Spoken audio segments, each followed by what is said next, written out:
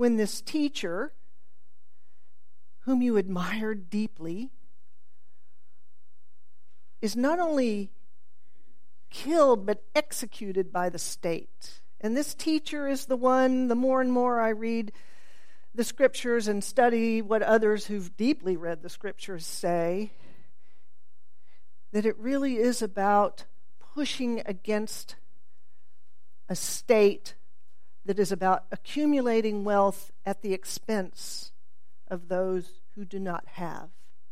And I've actually come, I said this Friday night when I preached at All Souls, I've come to understand when I was in seminary, a lot of my friends who are deeply Christian there are very comfortable using the word Lord. And that has for me all that feminist, like, oh, just great, makes my teeth grind, because it brings up all that patriarchy. But the more I understand that Jesus' teachings were against the Roman religion that made the Roman leaders gods and lords, that it is such a radical move to name this carpenter teacher Lord,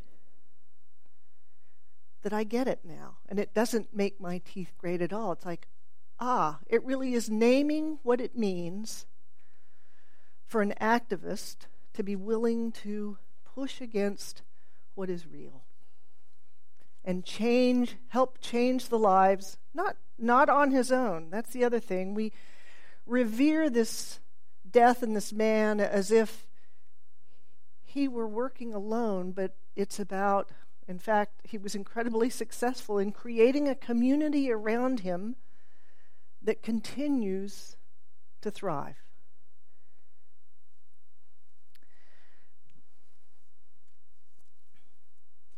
But I'm also finding myself in the scriptures when the reading that Anita did, when Thomas is the one, oh yeah, you saw Jesus? Prove it. I want to see those marks. I want to see the slit on his side. And I feel like I'm in good company with all the Thomases here who say, oh yeah, you prove what you are telling me is true. And I think Thomas has gotten a bad rap. And more, I think, the scriptures are oral documents. They're a lot like emails, because it's someone thinking in their head, they have something they want to say, and then a scribe writes it down, and the intonation is lost. So all those texts about Thomas and others, well, I'll give you an example not related to Thomas. That phrase, spare the rod, spoil the child. Well, you can read that two different ways. Spare the rod, spoil the child, so that means you better beat those children. Or it could be a plea for leniency and understanding that children are growing and changing and that punishing them physically is brutal. Spare the rod, spoil the child. So I think when Thomas is doubting, all the text in there doesn't necessarily chastise him. And Jesus comments about, blessed are those who don't doubt. And that doesn't necessarily mean those who do doubt don't get blessed. I don't know about you, but when other people get compliments, I say, well, what am I, chopped liver? Aren't I fabulous, wonderful, beautiful, whatever? Well, no. Doesn't mean when someone else is appreciated that you are diminished. So I'm going to make the case today that Thomas is speaking for us, that doubting is at the heart of our tradition and of asking questions. And I think Jesus, as a teacher, every single teacher worth their salt says, it's not that you ask questions. I want you to be asking questions. I want you to be asking questions and then making the next question you ask even better. So I don't believe that Jesus would chastise Thomas for asking, help me understand, help me see. we get caught up in belief. That you have to believe in the resurrection. You have to believe. We let belief and dogma and denominational fine-tuning divide us, rather than finding what brings us together. So we use this man who is a teacher in a way that's really brutal. We use it to divide us. And he was a teacher. I repeat myself, but I have to remind myself, Rabbi, this is a Jewish tradition. When you read whatever gospel, whatever part of the Second Testament, it's parabolic. They are teaching stories. They are not literal history. And the teaching stories are all adjusted for the particular audience of the day. And it's Thomas who actually names what Easter means. Because once he believes, what he says is, my Lord. So it's back to that. He understands that this person is putting himself in contrast to the empire and the Roman leaders who are robbing the general public blind. So by calling Jesus my Lord, he's saying, I am willing to follow your teachings. And then he says, my God, which we struggle with, so maybe we can take that as, my God.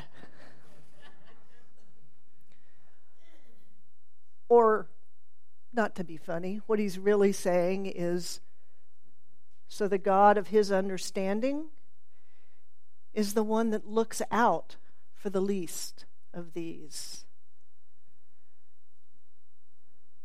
I'm willing to follow this Lord who's teaching me what it means to live my life differently. And that makes perfect sense to me. That's not some heebie-jeebie, hocus-pocus miracle. Although I have to say, when I am willing to do something that is against my nature, that is more generous, or take a stand, it does feel like a miracle. It does. When I'm willing to act against my immediate self-gratification to do something that is going to change something for others, it's a miracle. I went to a memorial service that some of you went to yesterday, and in the middle of that I thought, aha, that's what Easter is. It's what we always do for a memorial service. We celebrate a life, and we lift up what that person who has died meant to us, so that we recognize the depth of the hole left in the fabric of the world by that person's death. But by golly, we are not going to let go of all of the love and teachings. Even if the love and teaching, I've done some complicated memorial services where what you're working with is how do I love this person that was so complicated in my life? And you have to figure that out. And sometimes it's only by that loss can you go, oh, what I've learned is not to go in that direction. And that's still a lovely lesson to learn. So that's what we're called to do today with Easter. I'm sympathetic with these people who loved this teacher. And this teacher died, and haven't you all experienced a death where you go, this can't be true. And for days and days it doesn't feel like it's real. Isn't that what they must have been feeling too? That sense of disappointment and despair, and you fill in all sorts of stories. And how do you keep the memory of that person alive but tell those stories? And it's almost as if they're here. When we gather, it's almost as if, my friend, is it really that exotic what Easter is? I don't think so. I don't think so at all. It is very human, very real. So I want to end because Jesus was a teacher. And this is what we do at memorial services. Is we say, this person taught us. And so we're going to remember. So I've picked two of the greatest hits of Jesus. Two things that we should hold on to, not get muddied with whether it's a miracle or not. The Beatitudes. Then he began to speak and taught them, saying, "Blessed are the poor in spirit, for theirs is the kingdom of heaven. Blessed are those who mourn, for they will be comforted. Blessed are the meek, for they will inherit the earth. Blessed are those who hunger and thirst for righteousness, for they will be filled. Blessed are the merciful, for they will receive mercy. Blessed are the pure in heart, for they will see God. Blessed are the peacemakers, for they will be called the children of God. Blessed are those who are persecuted for righteousness' sake, for theirs is the kingdom of heaven." And his second greatest hit, all a variation on the theme of love no matter what. "For I was hungry, and you gave me food. I was thirsty, and you gave me something to drink. I was a stranger, and you welcomed me. I was naked, and you gave me clothing. I was sick, and you took care of me. I was in prison, and you visited me." Then the righteous will answer him, "Lord, when was it that we saw you hungry and gave you food, or thirsty and gave you something to drink? And when was it that we saw you a stranger and welcomed you? When was it we saw you sick or in prison and visited you?" And the answer, "Truly, I tell you, just as you did it to the least of these who are members of my family, of the human race, you did it to me." May it be so.